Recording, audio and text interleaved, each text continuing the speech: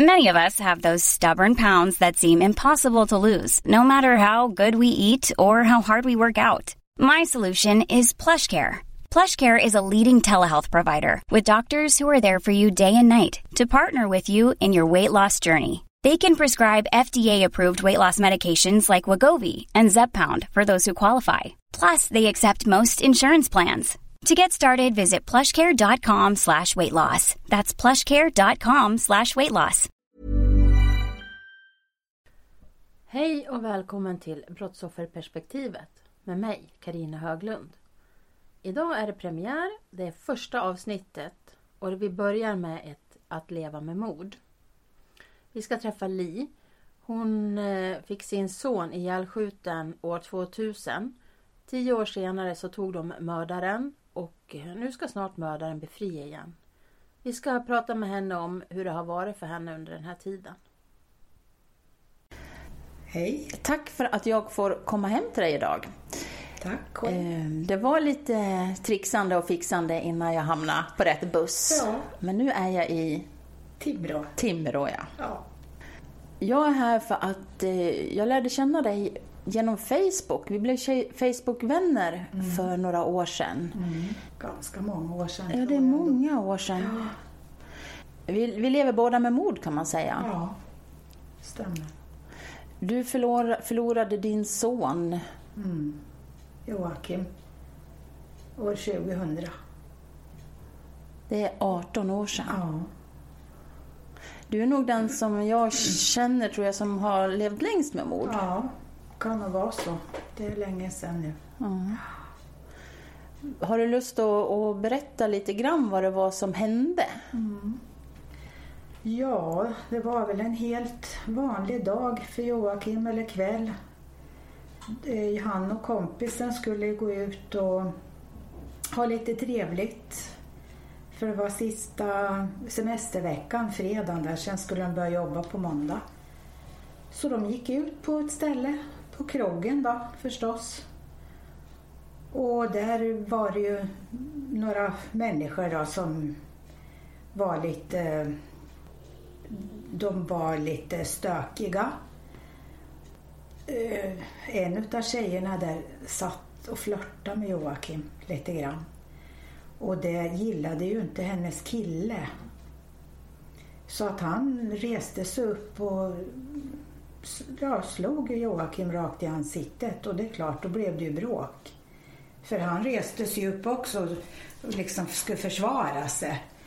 Och sen blev ju det där gänget utkastat därifrån. Och de tog hand om Joakim för att han blödde ju så på ögonbrynet. Och sen gick de hem för de tyckte det där var ganska otrevligt. Det här var lite tidigare på kvällen. Så då gick de hem till kompisen. Och Joakim fick låna en annan tröja. Och sen tänkte de vi går till vårat vanliga ställe, tänkte de. Dit de brukade gå när de skulle ta en öl och umgås med folk som de kände. Så det gjorde de. Och under tiden då som det här gänget då, de hade ju gått runt då tydligen under kvällen och sökt Joakim och kompisen på alla möjliga ställen för att se om de var någonstans.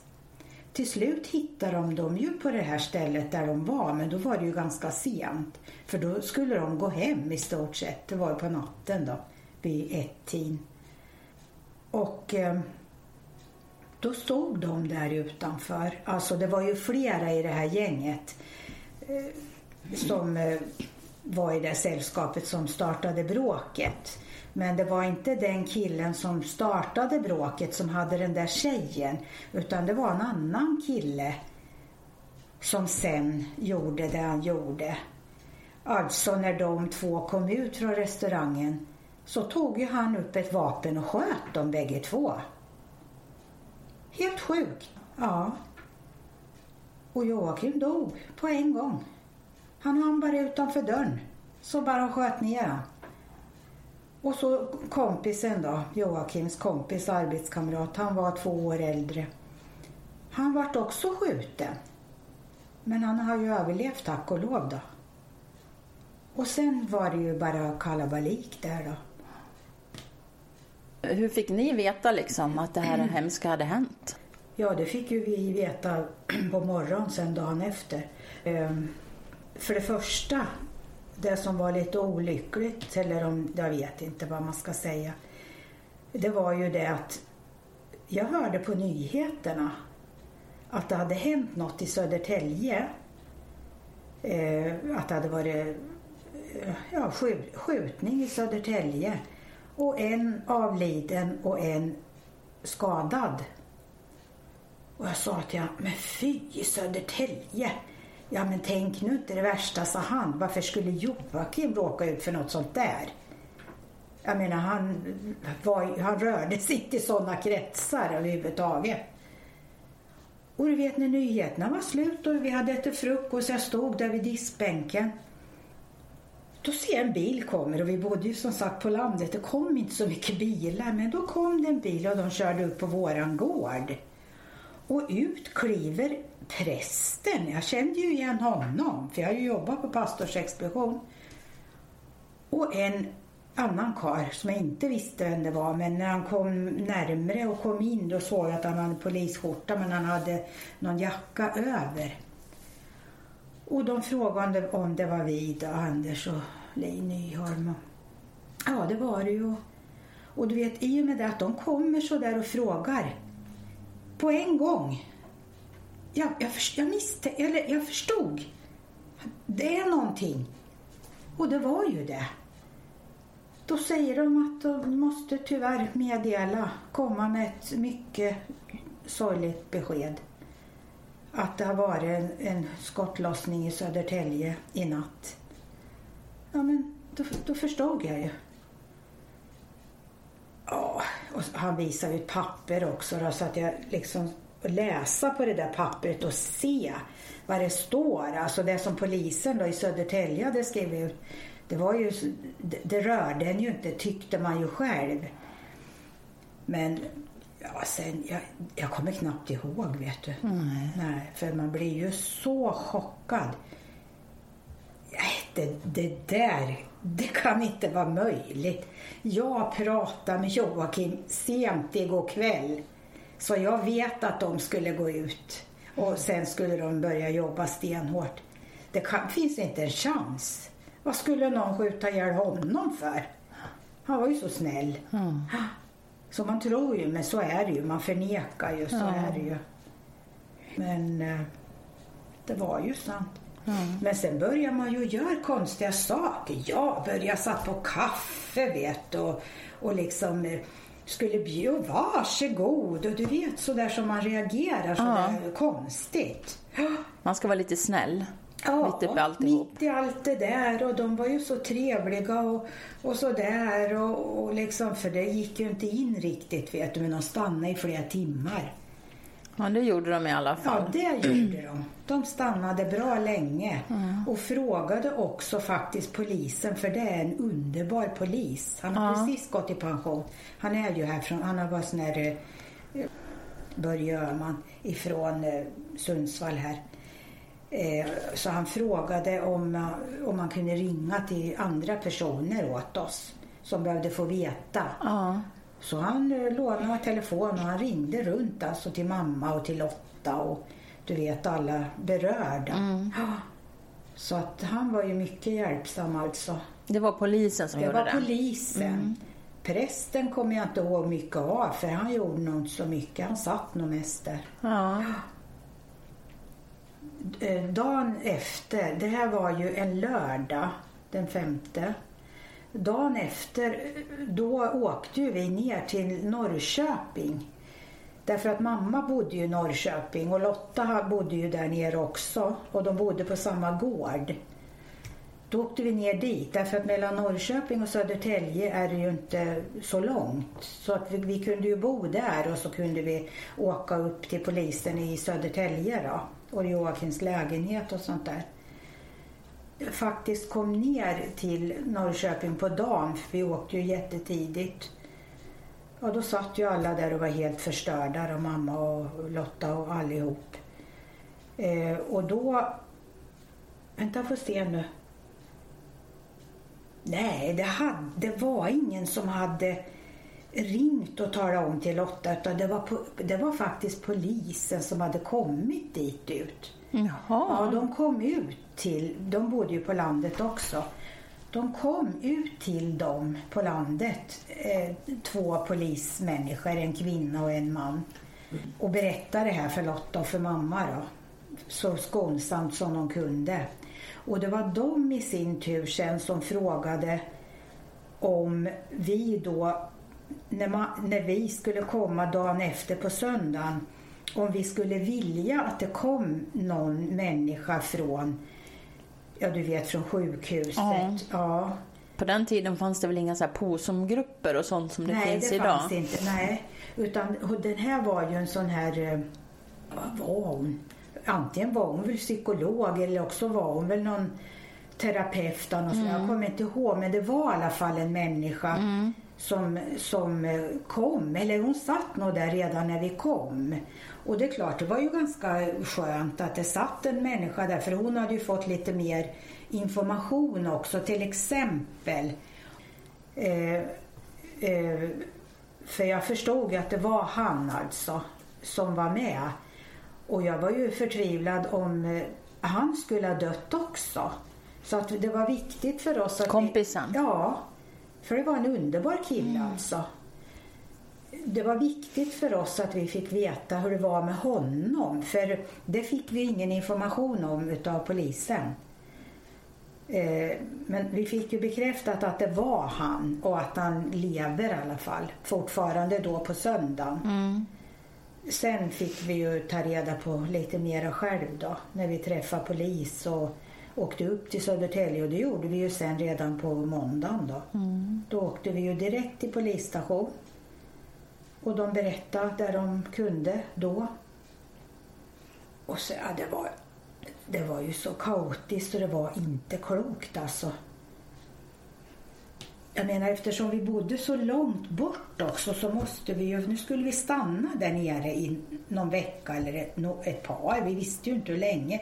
Och då var vi ju tvungna att sköta om så mycket vi kunde. Var bodde ni då? Vi bodde ju där uppe i Kramfors kommun. Ja, men jag tänkte, när ni var i Södertälje, bodde ni i hans lägenhet eller hos slott? Vi bodde i Norrköping hos mamma emellan om dagarna, fram och tillbaka. Det var ju en 30 mil om dagen då. Ja. Så att vi åkte bara upp på dagtid och så gjorde vi saker som den där måndagen var ju polisen.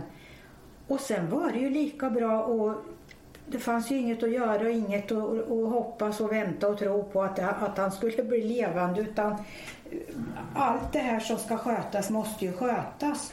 Och en begravningsbyrå låg det precis mitt emot polisstation. Jaha. Ja.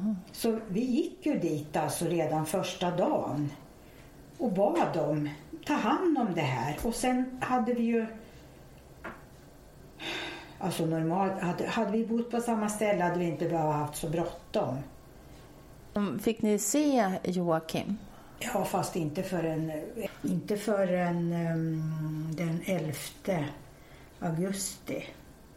Så det tog ju, och det var ju efter, då var han ju omhändertagen, om jag säger, utav begravningsbyrån och sådär. Det tog ju tid.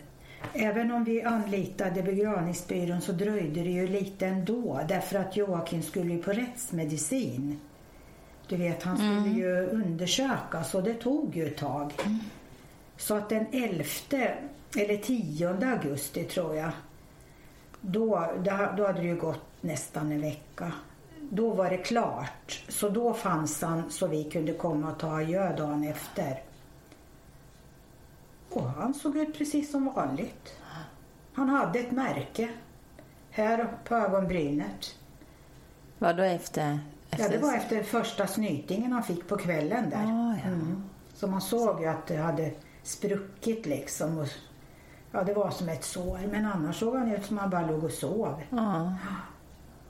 Gud, vad konstigt. Ja, det var jättemärkligt alltså. Man förstår ju inte vad det är man ser. det var hemskt. Och samtidigt så blir det väl kanske också så här att det kanske blir mer verkligt också då, tänker jag. Ja, man måste ju. Ibland kan de ju avråda en från att se någon anhörig om de är illa skadade eller att det har hänt något i processen, som med Anders till exempel gjorde det ju det, så att honom kunde vi inte se mer än på sjukhuset då. Och Anders, det är min man. Din man som gick bort för 5 år sedan. Ja. Men Engla, hon fick vi ju inte se. Vi var inte ens tillfrågade, men det var ju inte så konstigt, för hennes kropp var ju bränd. Ja. Men jag tänker att det kanske är en bra positiv del i processen för de som kan få se i alla fall. Det blir mer tydligt. Jo, det är klart, man ser ju med egna ögon.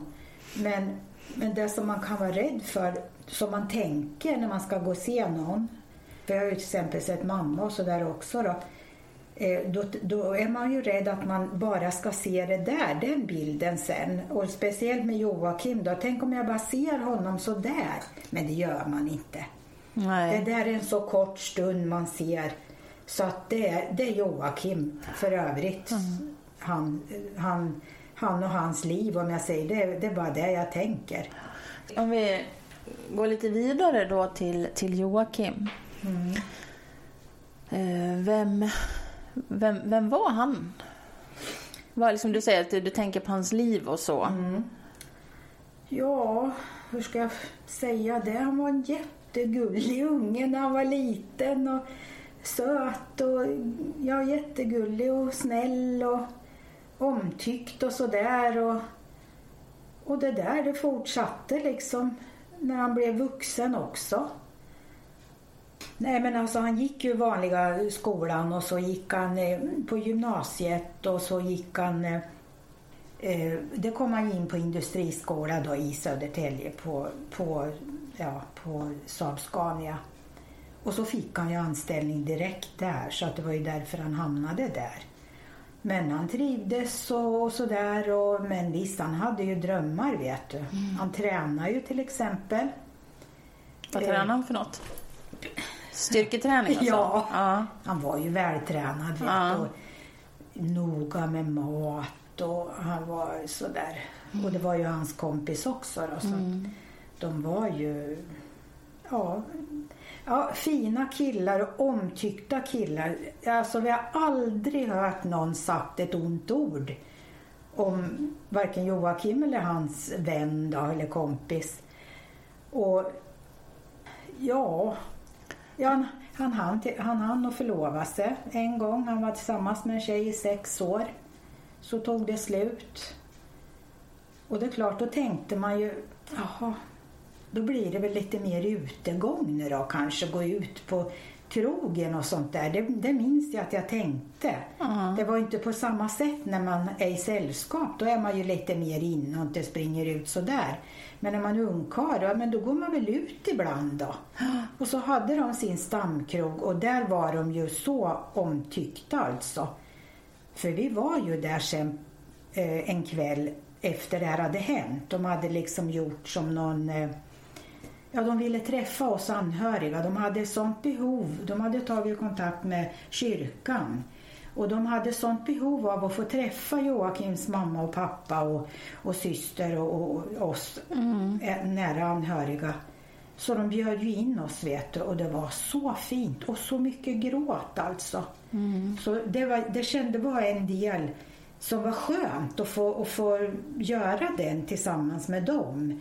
Därför att det kändes så viktigt på något sätt, eftersom Joakim var en omtyckt kille utav alla, så kändes det så fult på något sätt att han skulle gå och bli ihjälskjuten.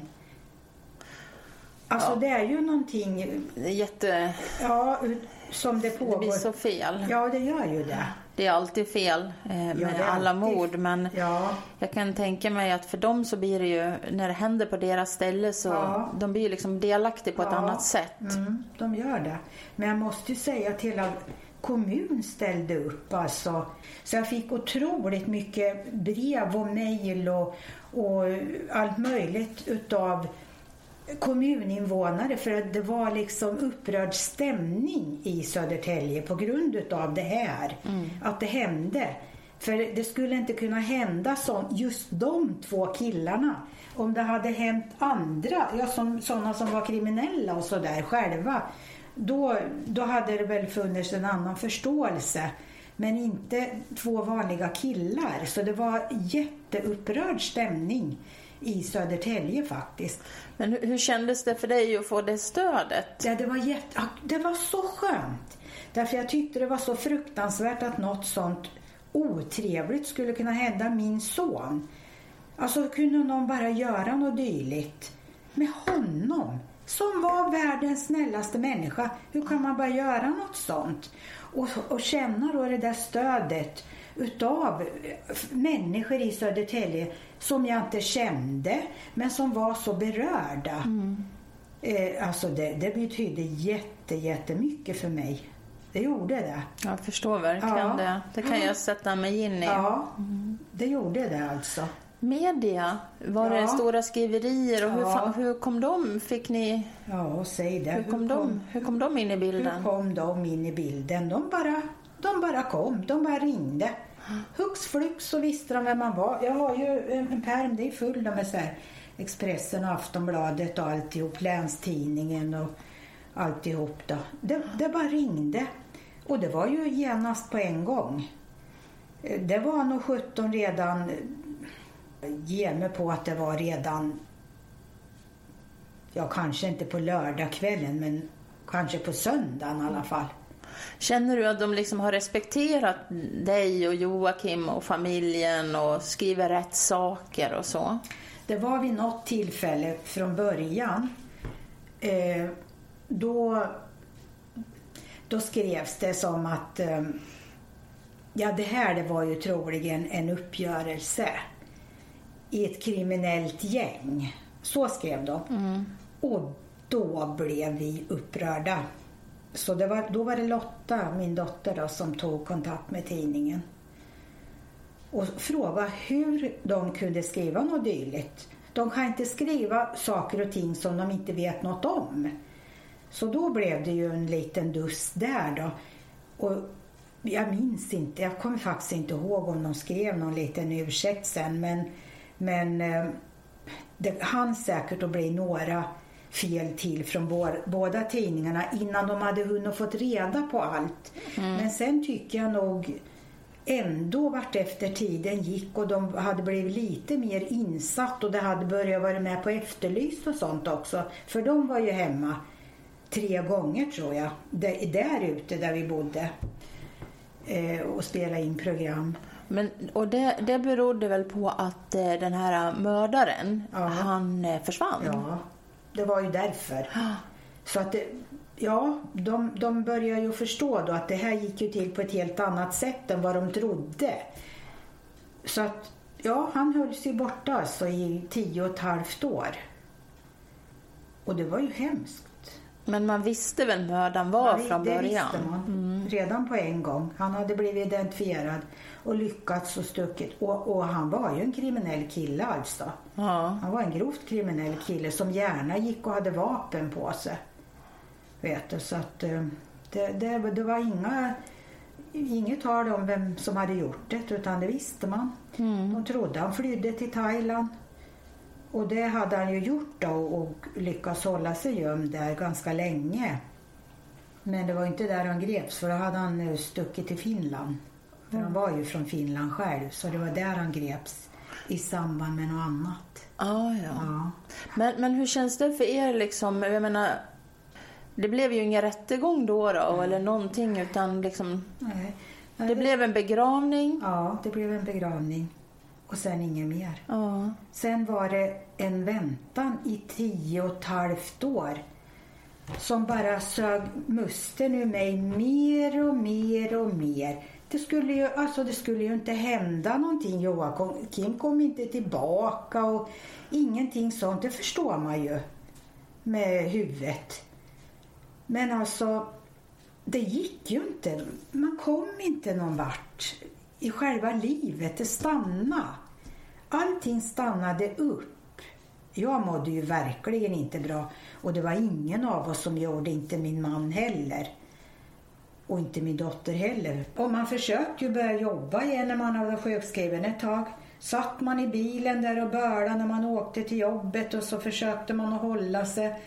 Och så blev det samma sak när man åkte hem ifrån jobbet. Och, alltså det var ju en sån anspänning hela tiden.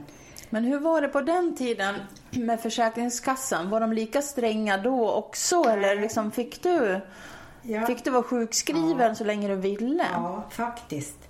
På det sättet har jag haft tur. Om det var just här uppe i Västernorrland och innan det blev så liksom strängt med allting. Men jag kan inte säga att jag någon gång har haft någon otur på den fronten. Utan jag har fått vara hemma där jag har behövt. Och jag har ju inte blivit erbjuden någon hjälp, kan jag inte säga. Men jag har ju själv skaffat mig hjälp, så att jag gick hos en psykolog och sådär och under en längre tid, och så slutade jag och så behövde jag gå igen, och bara för att få prata liksom, för att det är bra att prata med någon som är utanför familjen. Absolut. För det här var ju det enda som rörde sig i huvudet alltså. Och så var ju han fortfarande på flykt, mördaren där. Ja, och det var just under de åren som var så här jobbigt alltså för oss. Alltså det var så mycket som stannade av. Jag tänker på vårat liv, alltså min mans och mitt liv då. Planer som vi hade liksom för huset vi bodde i. Vi hade ju liksom renoverat för att kunna bo där då. Men det var saker vi skulle göra och så där. Alla såna här saker alltså det sattes ju åt sidan. Det är ju inget viktigt längre. Utan det var bara att försöka överleva dagen. Det var det det handlade om hela tiden. Blev du extra trött? Ja. Eller? Jag har varit kroniskt trött i 18 år nu. Ja, du har det? Ja. För det verkar liksom vara någonting som händer. Tiden. För det händer ju så mycket i ens huvud som tar all energi. Och jag sover ju inte ordentligt än idag. Jag har världens problem med sömnen alltså. Ja. Så att jag har varit trött i 18 år. Minst 18 år nu alltså. Det jag funderar på också så här, för i början då drömde jag mycket. Jag tänkte när vi pratade om det här med hur det var. Jag drömde mycket och så var det liksom änglar med i mina drömmar. Ja.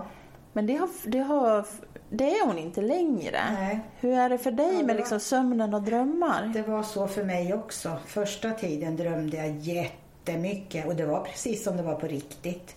Så var det för mig, ja. Ja, men det blir tydligen så. Och Joakim ringde och han pratade och jag kommer ihåg att det var ju just en dröm när vi fortfarande bodde där uppe. Och han ringde och jag svarade: men Joakim, är det du? Jag kunde inte få ihop det fast jag sov. Kunde jag inte få ihop, hur kunde han ringa? Jag visste ju att han var död, det var jättekonstigt. Så det var mycket sådana drömmar. Sen har det varit år jag inte har drömt någonting. Men förra veckan, förstår du, så hade jag en dröm igen om han. Och det var samma sak då, att han ringde. Och då började jag grina och jag vaknade då alltså. Så att jag vet inte vad det var. Jag vet inte om jag hade pratat om en på dagen eller att det var något särskilt. Men då plötsligt drömde jag igen. Sen den där första tiden så såg jag honom ju överallt. Varenda kille såg ut som Joakim. Jo, jag känner igen allt det där. Det blir ju så tydligen. Men sen blev det rättegång till slut. Ja. De tog mördaren. Ja. Men hur känner du för liksom vissa då? Jag hade jättesvårt att säga namnet på mördaren. Jag sa AE från början. Ja. Nu har jag börjat säga hans namn. Ja. Hur känner du för liksom? Ja, jag har sagt hans namn egentligen mest. Jag har ju kallat honom för alla möjliga saker. Men jag har ju sagt hans namn för jag tycker han har så fult namn. Ja, men man får skratta lite också, eller hur? Det blev i alla fall rättegång och han blev dömd till 14 år. Ja. Och rättegången den var alltså år 2011. Var ni med på rättegången? Vi satt ju med videolänk på Härnösands tingsrätt. Såg han er också då eller? Alla som satt i rättssalen i Stockholm, det var ju den här säkerhetssalen, såg oss. Det var jag och Lotta och mitt barnbarn. Inte min man var med för han var nyopererad i knäna. Han kunde inte sitta och vara med där under en hel dag. Eller det var 3 dagar. 3 dagar fick vi åka till Härnösand. Konstigt vet att sitta och se. Så 10 år efter mordet? Ja, det sitter ni på rättegång? Nästan 11 år efter blir det ju. Hur kändes det när ni visste att de hade tagit han? Ja, så det var ju klart en lättnad. Då hade polisen sökt både mig och min man och då var min man den som svarade först. Så då ringde han till mig snabbt och talade om det här. Och det är klart, man tror ju knappt att det är sant. Men sen ringde ju den här polisen igen då. Jag hade ju förresten kontakt under åren med en polis. Där jag kunde ringa. Jag fick ringa så ofta jag ville för att fråga. Och jag ringde jätteofta första åren. Men så trappas det ju ner då lite grann. Och sen ringde ju de om det var något nytt. Och det är klart, de trodde ju ibland de hade fått upp något spår. Och då hörde de ju av sig. Men det var ju oftast inget. Men så ringer de och då har de äntligen fått fatta. Och det är klart det var jätteskönt att känna det. Och då var det ju Finland i en sommarstuga. Och det var väl inte alltså det var ju i samband med något annat de grep honom. För det var flera folk med där. Och då när polisen kom, då hade han liksom sträckt upp händerna och sagt: ni söker nog mig. De visste väl kanske att han var där också, men det var ju för något annat brott liksom. Men han förstod väl att han skulle bli igenkänd. Eller också orkar han inte vara på flykt längre, för det är ju ganska jobbigt det också. Ja. Så då tog de ju honom. Och ja, men sen tog det ju ganska lång tid ändå. Det tog ju ända då ifrån, det här var jag tror det var sista januari 2011 som de grep honom. Sen gick det ju ända till i december samma år innan rättegången blev. Jaha. Ja, det tog så lång tid därför att han fick vara kvar i Finland. De måste först utreda för det där brottet som han gjorde där innan han kunde komma till Sverige. Jaha. Så det blev ganska lång tid utan väntan igen och bara gå där och vänta. Men vi visste ju i alla fall att han sitter i alla fall inlåst. Men det måste vara en stor frustration ändå att gå och vänta på en rättegång. Ja. Liksom. Först 10 år och sen så lång tid igen. Ja, då var det bara att vänta igen. Jobbade du då eller var du sjukskriven? Ja, det kommer jag inte ihåg. Om jag vet inte. För det gick i omgångar alltså. Ja. Jag fick ju utmattningsdiagnos 2 gånger under den här perioden alltså. Jag var helt slut alltså. Ja. Helt färdig. Och man hämtar sig aldrig fullt ut. Man gör ju inte det. Men man klarar ganska mycket ändå. Så är det ju. Ja. Men i alla fall, då dröjde det ända till i december. Och det var 16, 17, 18 december. Det var precis före jul som vi skulle gå igenom det här. Vet du. Och bara uppsyn av den där killen som sitter där, vet du. Usch. Fast han såg ju inte ut som han har gjort i alla tidningar och så. Han såg ju lite annorlunda. Dels var han äldre och glasögon hade han fått. Men du vet att allt som han sa där, nej men det var självförsvar. Han hade inte gjort någonting. Han var rädd. De var stora och starka. Han var rädd att de skulle slå ner honom. Och det satt du där och visste att så var det ju inte. Nej, jag visste ju precis hur det har gått till. För han är ju en liten skit alltså. Och Joakim och den andra, var ju ganska stora och välväxta och så.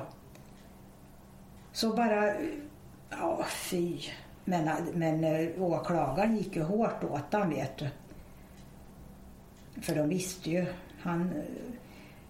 dels var han född i en kriminell familj. Hans bror försökte skjuta ihjäl en kille på en annan restaurang året innan. Så det här skulle väl vara lika bra då, tyckte han. Och så fanns det ju droger med i bilden. Ja, så att, och så gick han gärna beväpnad. Jag menar, han hade ju suttit inne så många gånger förut, så att de vet ju att han var inte att leka med. Men vi var ju inte nöjda med rättegång, alltså med straffet han fick. Nej, han fick 14 år. Ja. Jag försökte göra någon matematik här. Det var 2012. Vad är det? 2026 ska han ha sonat sitt brott då, eller? Nej, det var mycket tidigare. Tidigare? Ja. Det här var ju 12 blir det var ju 11 i december. Så kom ju inte domen någon gång förrän i året efter. Då blev det ju 12 då. Ja. Och då så fick han 10 år för mord och 4 år för mordförsök, hette det. Och det är klart att inte vi var nöjda med det, för 10 år för ett mord, vad är det? Ja, vad är det? Ja, det är ju ingenting. Nej. Här handlar det ju om hela våra liv. Ja. Och hela Joakims som inte liv. fick något Ja, liv. Precis. Ja, Joakim hade mycket framtidsplaner alltså. Det hade han. Och allt det där har gått om intet. Inte hann han att gifta sig. Inte hann han att få några barn. Allting bara försvann. Och det är ju jättesvårt att bara tänka på det. Och det där finns ju i en hela tiden. Plus att man saknar honom och fortfarande tycker att man inte kan förstå riktigt. Hur kunde det här hända? Hur kunde det ens hända? Millions of people have lost weight with personalized plans from Noom. Like Evan, who can't stand salads and still lost 50 pounds. Salads generally for most people are the easy button, right? For me, that wasn't an option. I never really was a salad guy. That's just not who I am. But Noom worked for me. Get your personalized plan today at Noom.com. Real Noom user compensated to provide their story. In 4 weeks, the typical Noom user can expect to lose 1 to 2 pounds per week. Individual results may vary. Ever catch yourself eating the same flavorless dinner 3 days in a row? Dreaming of something better? Well, HelloFresh is your guilt-free dream come true, baby. It's me, Keke Palmer. Let's wake up those taste buds with hot, juicy pecan-crusted chicken or garlic butter shrimp scampi. Hello Fresh. Stop dreaming of all the delicious possibilities and dig in at HelloFresh.com. Let's get this dinner party started.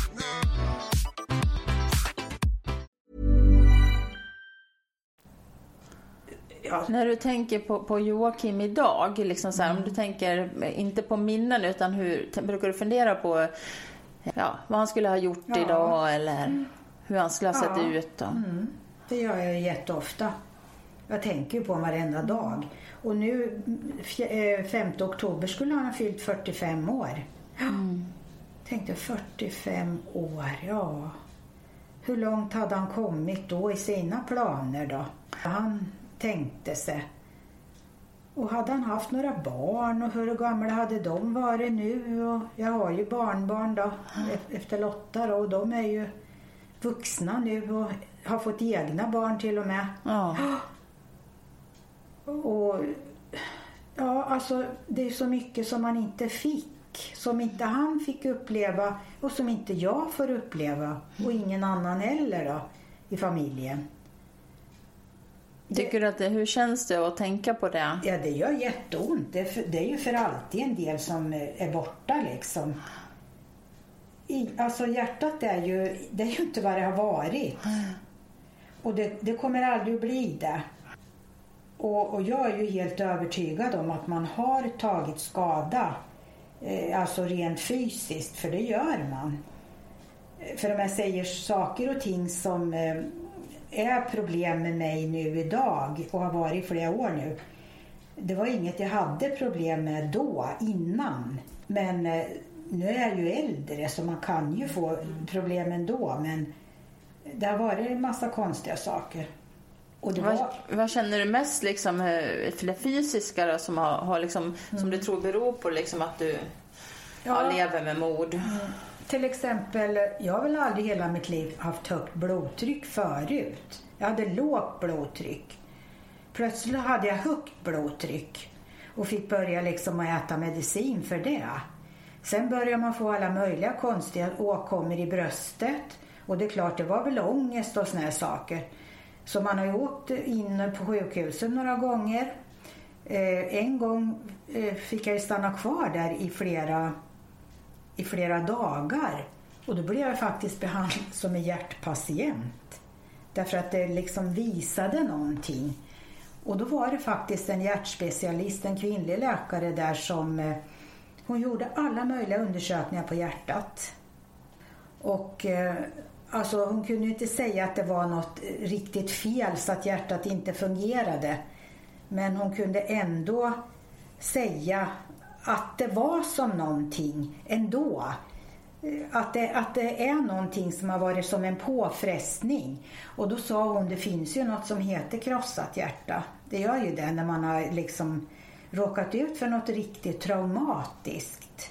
Och så vi pratar ju om det, är klart också. Den har ju inte gjort något gott för en de här åren. Nej. Utan istället har det ju utökats då med fler mediciner och så himla dålig sömn alltså. Och det blev ju inte bättre av när jag blev änka sen heller då förstås. Mm. Så ja, och jag har aldrig haft problem med sömnen förut. Tar du någon insomningsmedicin? Ja. Jag tar faktiskt också. Ja. För det är ju också någonting som jag märker av det här med sömnen. Att för då kan man liksom inte riktigt kontrollera sig själv som på dagen. Så jag brukar väl lite då och då ta insomningstablett. Ja, det börjar med att jag fick insomningstablett då. Fast man får ju aldrig sova en hel natt. Så man är ju trött konstant. Både utav lite sömn och sen utav det som tynger en helt enkelt. Mm. Jag har tänkte fråga lite grann om för det här när man lever med mord, så det blir ju liksom så mycket nya andra dimensioner. Till exempel, kan du titta på tv på såna här deckare och när det kommer så här reklam om olika mord, historier och sånt? Jag har ju tittat på något och det var ju något utav de här upplevda. Var inte du ett sånt? Jaha, det här GVs mord. Ja, var det? Jag kommer inte... Det är ju så mycket såna här program. Ja, det är väldigt populärt med true crime, heter det. Ja, det kanske det heter. Men jag brukar för det mesta inte titta på det. Jag tittar inte på Efterlyst eller någonting längre. Och ska jag se någon vanlig film på tv eller en sån här serie som går... Då är det ju så här att det finns ju inte en enda serie som inte måste innehålla massa mord. Ja. Alla såna här svenska serier till exempel som går på tv och även de utländska, de kan ju vara himla bra och spännande. Men det måste ju alltid vara mord i alla program. Och då kan jag bli så arg. Och jag sa till min svär, jag fattar inte att det ska behöva, att det har blivit underhållning av mord. Alltså det är ju inte klokt. Så, men om det är liksom skjutningar och sånt där och man ser vad det är som är på väg att hända, snabbt som attan trycker jag av ljudet och så blundar jag. Så jag vill liksom inte varken höra ljudet eller se det med ögonen, utan det där får ta slut och sen kan jag börja titta igen. Ja, jag förstår verkligen det där, för jag tycker det. När man är så nära någonting så upplever man det på ett annat sätt än de som inte har varit liksom i närheten. Ja. Och det är svårt i samhället nu med det här med att det är så mycket. Man liksom kan aldrig riktigt slappna av, för var du än är någonstans tror jag dyker upp någon så här mordgrej liksom. Ja, det gör det. Och det kan jag säga också att jag har ju blivit lite räddare, kan jag säga. Jag har ju faktiskt även drömt mardrömmar om att det ska hända mig något. Att du blir skjuten då eller? Något sånt. Och det har varit men alltså jag har blivit rädd. Nu ska ju han bli fri snart. Ja, Hur känner du inför det? Nej, det är fruktansvärt. Han ska aldrig bli fri, tycker jag. Nej, det förstår jag. Ja. Men han kommer ju att bli det nu. Hur kommer det påverka ditt liv, tror du? Jag vet inte. Förut har det ju känts som att nu kommer han att sitta inne så länge, så då kanske jag till och med hunnit dött innan han är ute. Men alltså nu har ju han suttit inne i 9 år, eller vad det är. Och då sa de ju, han fick 14 år. Och då är det ju det här konstiga med att om de sköter sig i fängelset så får de ju komma ut efter en viss tid. 3/4. Ja, 3/4. Och det måste ju snart börja på vad det. Har han börjat fått permissioner? Får du hem någonting om det, eller? Ja då, får ju brev, och till Lotta ringer de. Jag vill ha brev. Så då, och han hade sin första permission sin andra permission hade han på Joakims 45-årsdag. Ja, det blir ju som ett hån. Ja, det gör ju det. Man önskar ju någonstans att kriminalvården kunde liksom ta in anhörigas behov och förstå att vi är berörda. Men det gör de inte. Finns inte med på kartan. Utan det är bara att få ett meddelande att nu är det så. Så att han har väl haft två såna här permissioner, men de är ju bevakade. Men alltså, om det nu har börjat gått 9 år, jag har inte liksom fått något datum på när han eventuellt kan släppas ut. Men hur känns det att inte veta? Nej, jag vet inte.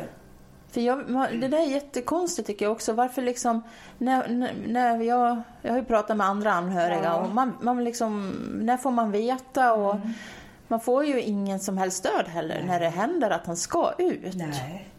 Det är ingen som kommer att fråga dig om du behöver någon extra hjälp då. Man har väl aldrig fått någon hjälp så. Inte all hjälp som man har skaffat sig med att gå till psykolog eller vad man nu än har behövt. Det har man ju skaffat sig själv. Det är ju ingen som har liksom tagit hand om mig och frågat hur man mår och hur hela livet blev påverkat. Det är det ju inte. Det finns inte. Men jag vet faktiskt inte. Men det är klart, man kan ju ringa själv också och fråga om de har något slutgiltigt datum. Fast jag vet inte om de skulle upplysa mig om det. Nej, jag vet inte heller. Nej. Men när det väl blir dags så lär du väl få veta det, även om du inte erbjuder någon hjälp. Nej, jo det får jag ju klart. Kanske. Men han borde väl ska börja ha sina egna permissioner nu, för att man får ju något år innan så får man ju ha egna permissioner. Och vad hittar han på då? Eller har han blivit omvänd? Det man kan veta, det är i alla fall att Joakims familj, alltså du och Lotta, och ni kommer ju få liksom leva med den ångesten, och samhället bryr sig inte. Jo, jag har ju tänkt på det. Vi pratar ju om det ibland, Lotta och jag, så där 17 blir det då. För det är klart att man har ju tänkt, alltså det tyckte jag egentligen var lite otrevligt i rättssalen, eller då när vi satt där, när han såg oss. Jag hade ju heller inte velat att han skulle ha sett oss, det hade ju varit bättre. Men genom att vi skulle sitta där och se allt som hände med honom och så, då hade han och de andra rätten att se oss också. Även de som satt in i rättssalen såg ju oss. Jaha. Alltså kompisar till honom som var med på rättegång och så. Som jag förstod det, så skulle även de se oss. Och jag tycker ju att det hade varit lite bättre om inte vi hade syns i bild överhuvudtaget för någon utav dem. Kanske för de här som jobbade, advokaten och det där då. Så var det ju så. Och då vet jag att jag tänkte det här är ju lite olustigt att han ser. Tänk om han får för sig att det är vi som har sett till att han har hamnat i fängelse. Ja, han kan ju göra något med oss lika gärna. Men kan han verkligen vara så dum så att han skulle göra det? Och riskera att sitta inne igen? Så roligt kan väl inte det vara? Ja, jag vet inte hur jag reagerar den dag. Jag kommer inte tycka att det känns skönt. Nej. Ja, jag vet ju inte vart han tänker att bosätta sig, men det blir väl där nere i Södertälje-trakten. Jag är ju inte där så ofta, men Men jag tycker det är så hemskt att man inte hjälper anhöriga mer eller att man informerar med er mer. Jag menar, nu börjar de ju säkerligen att planera för att han ska kunna leva ett liv i frihet. Men det finns ingen som kommer att erbjuda er liksom, hur ska vi göra nu för att ni ska klara av den här framtiden när han släpps ut. Hur ni ska kunna leva med den ångesten och rädslan och känslorna. Nej, men sånt finns ju inte. Och det borde ju finnas någonting. Någon instans, någonstans som kunde prata med en och göra något. Ja, det finns mycket att göra på den biten. Ja, det gör ju det. Det är tur att du och som Eva-Britt som jobbar med det här. Alltså, det händer ju massa saker i alla fall. Det är ju liksom... Det är ju inte bara tyst utan det finns ju några som är duktiga och... Ja, du också nu. Vi hjälps ju åt någonstans. Tillsammans måste vi liksom sätta det här på kartan och tala om för samhället att det här är inte okej. Vi finns på riktigt. Ja. Vi lever med det här. Ja. I början av den här mardrömmen så skrev Li ett brev till statsministern. Göran Persson var det på den tiden. Vad skrev du? Ska jag läsa eller vill du läsa? Det där är svaret, va? Nej, ja, det var ju så, ja. Det här är just, nej, kommer du ihåg någonting? Du ville någonting om... Det var säkert det var ett långt brev, det minns jag. Ja, det var ju klart ett upprört brev över att någon hade skjutit ihjäl min son. Och så kan man ju inte göra, bara ostraffat alltså. Jag minns inte. Det var ju världens frustration. Och jag tänkte, alltså... Var det liksom att du ville att de skulle få göra någonting åt våldet i samhället? Ja, eller? Alltså sånt här får inte hända. Och det liksom måste ju komma uppifrån regeringsnivå. Det är ju de liksom som styr och ställer och bestämmer lagar och sånt. Och redan på den tiden så sprang folk omkring med massa vapen. Ja, de gjorde ju det. Men kan du inte läsa upp vad du fick för svar ifrån statsministern? Ja. Då står det så här: hej, tack för ditt brev. Att förlora ett barn hör till något av det mest fruktansvärda som kan drabba en människa. Jag vill djupt beklaga den förlust du i ditt brev beskriver. Det är viktigt att samhället inte glömmer brottsoffren och deras anhöriga så att de får möjlighet till hjälp och stöd. Jag vill också understryka att regeringen tar kampen mot våld och brott på stort allvar. Med vänlig hälsning, Göran Persson. Så jag menar, det är 18 år sedan nu. Ja. Och vi fortsätter liksom och jobba med det här i samhället. Det har inte blivit bättre i alla fall. Något tips för hur man kan hantera det här med och när man slängs in i en sån här mardröm? Alltså det... För andra anhöriga till exempel. Ja, jag förstår. Alltså man vet ju att även om livet kommer ju vara ett helvete i flera år alltså. Man tänker inte på annat än det som har hänt. Så alltså med tiden, allting bleknar ju lite grann i alla fall. Så att man kan åtminstone försöka återgå till ett något sånär vanligt liv, fast det blir ju aldrig det gamla vanliga livet, det blir ett nytt liv liksom. Och sen att man inte glömmer bort om man har andra barn, att man inte glömmer bort dem, utan för de är ju lika viktiga. Jag menar, det var ingen skillnad när barnen levde, man älskar dem lika mycket bägge två. Och sen försök att ta hand så mycket om sig själv som man någonsin kan. Mitt liv handlar egentligen nästan bara om att ta hand om mig själv, alltså rent fysiskt eller vad jag ska säga, för att jag behöver det, för att min kropp och själ är så trött och ganska utmattad fortfarande, även om jag väl kanske har återhämtat mig lite grann. Så det enda jag ägnar mig åt de dagarna, det är att göra saker som är bra för mig. Jag går på yoga flera gånger i veckan, åtminstone 2 gånger.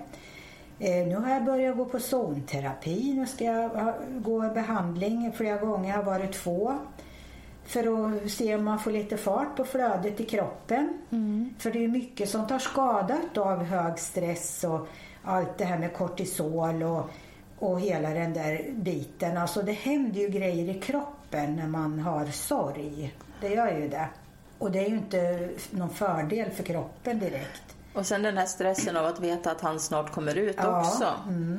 Ja, nu blir ju det ännu en stress då som läggs till. Så att jag får väl fortsätta ännu mer och göra de här sakerna för att ta hand om mig. Men allting måste du ta ansvar för själv. Ja, det kostar mina pengar, så är det ju. För någonstans så kan du ju liksom också kombinera då, om jag förstår, liksom både den här sorgen och ångesten och även ha kul i livet. Ja, så långt har jag kommit nu. Och det kan jag säga att det är ju, så är det har bara varit så ett par år. Ja. Att du kan du känna glädje nu och att det är lite roligt ibland i alla fall? Ja, nu har det blivit bättre som jag har börjat och jag gör saker, men jag orkar inte göra mer än under 3-4 timmar per dag sådär. Så att jag kan inte göra något i hela dagar liksom, utan jag gör det här in i stan, yoga, och så går vi och fikar eller äter lunch och så åker vi hem och så har jag gjort min arbetsdag, känns det som. Men det är trevligt i alla fall, vet du. Så visst går det ju bättre nu. Det blir ju bättre med åren, men det tog 18 år för mig nästan, eller 16 då. Jag är jättetacksam att jag fick komma och träffa dig. Det var kul att du kom. Tack. Även om det var under sån här omständighet. Ja, men det är så våra liv ser ut. Ja, det är ju det. Tack. Tack själv. Ever catch yourself eating the same flavorless dinner 3 days in a row? Dreaming of something better? Well, HelloFresh is your guilt-free dream come true, baby. It's me, Keke Palmer. Let's wake up those taste buds with hot, juicy pecan-crusted chicken or garlic butter shrimp scampi. Hello Fresh. Stop dreaming of all the delicious possibilities and dig in at HelloFresh.com. Let's get this dinner party started.